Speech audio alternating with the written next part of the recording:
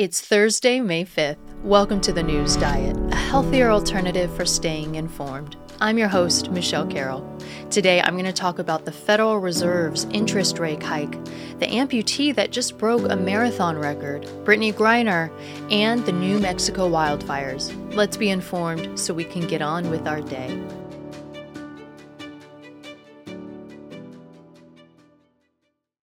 Yesterday, the Federal Reserve announced it was raising interest rates by 0.5 percentage point in an attempt to control the worst inflation the U.S. has seen in 40 years.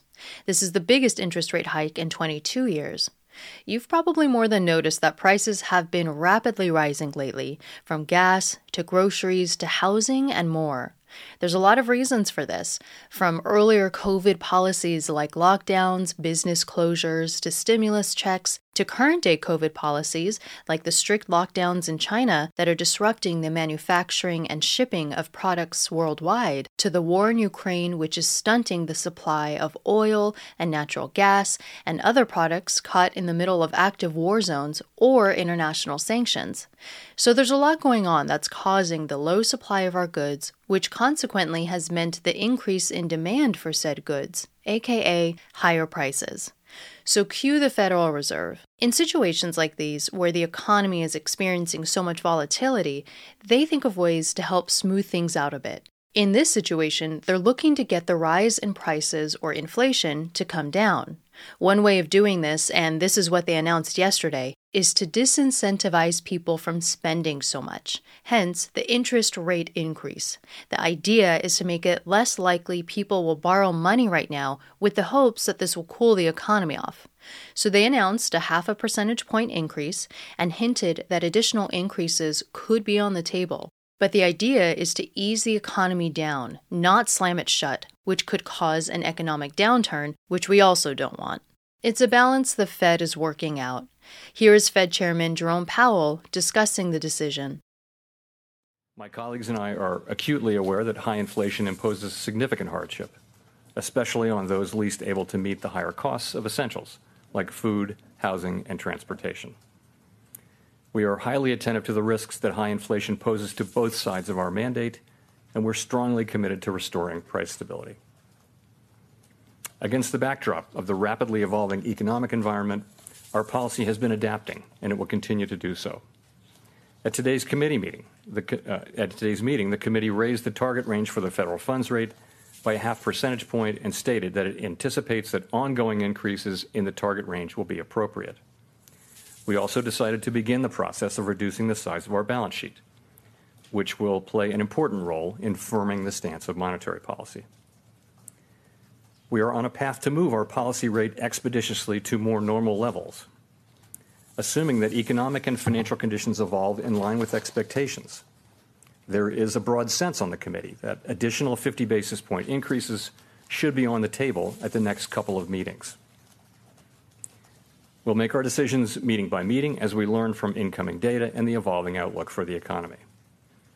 And we will continue to communicate our thinking as clearly as possible. Our overarching focus is using our tools to bring inflation back down to our 2% goal. Cancer survivor and amputee Jackie Hunt Brewsma may have just broken the Guinness World Record for the most consecutive marathons by running one a day for 104 days in a row, where her times averaged around the 5-hour mark. She started the challenge back in February and just wrapped up her last one on Saturday. In 2002, at 26 years old, Jackie was diagnosed with Ewig sarcoma, a rare bone cancer, and 2 weeks later had to have her leg amputated to save her life. Fast forward to 2016, and Jackie signed up for her first 10K, only to change it to the half marathon the day before the race. And she's been running ever since. And here, Jackie wanted to see if she could beat the current record for consecutive marathons, which was set at 95 2 years ago by Alyssa Amos Clark.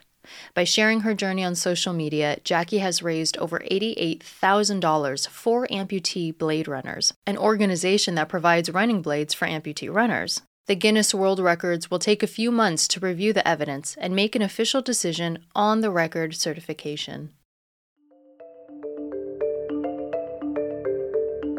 The U.S. government has updated the classification of the WNBA star currently being held by Russian authorities as wrongfully detained.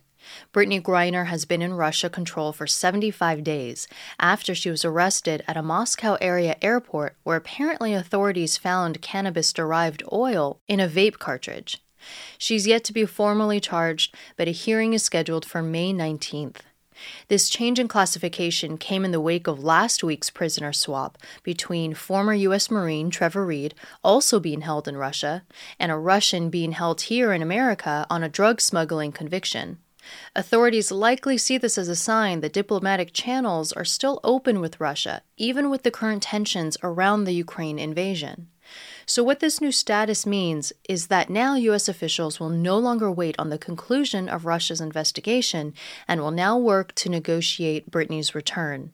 It also means that her family and teammates can now draw attention to the situation, whereas before, they were told to lay low so as to not make Brittney become a valuable asset to Putin. Authorities have not said what prompted the sudden change or details into what they'll do to secure her return.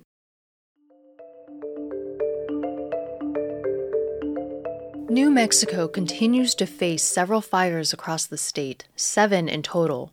The blazes are fueled by high winds, low humidity, and dry brush. One of them is the largest fire in New Mexico's history, thanks to the merging of 2 fires, Calf Canyon and Hermit's Peak, which has burned more than 145,000 acres and is about 20% contained.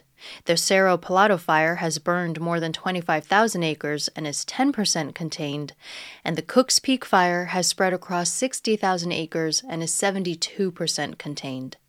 New Mexico has so far experienced 211 fires so far this year, burning 230,000 acres total, compared to last year, where 672 fires burned 124,000 acres.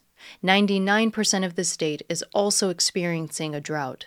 Yesterday, President Biden declared New Mexico in a state of major disaster and ordered federal aid to help with recovery efforts.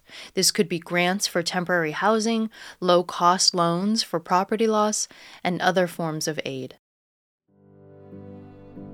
It's Thursday, May 5th, and you've just been informed. Now it's time to get on with your day. I'm Michelle Carroll. Thanks so much for listening.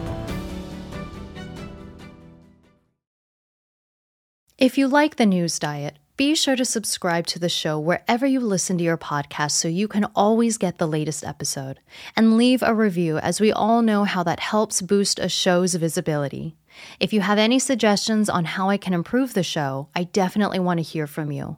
I want the News Diet to be as valuable as possible for you, so if you feel compelled, please feel free to reach out to me on Twitter or Instagram @thenewsdiet or directly to my email, feedback@thenewsdiet.com.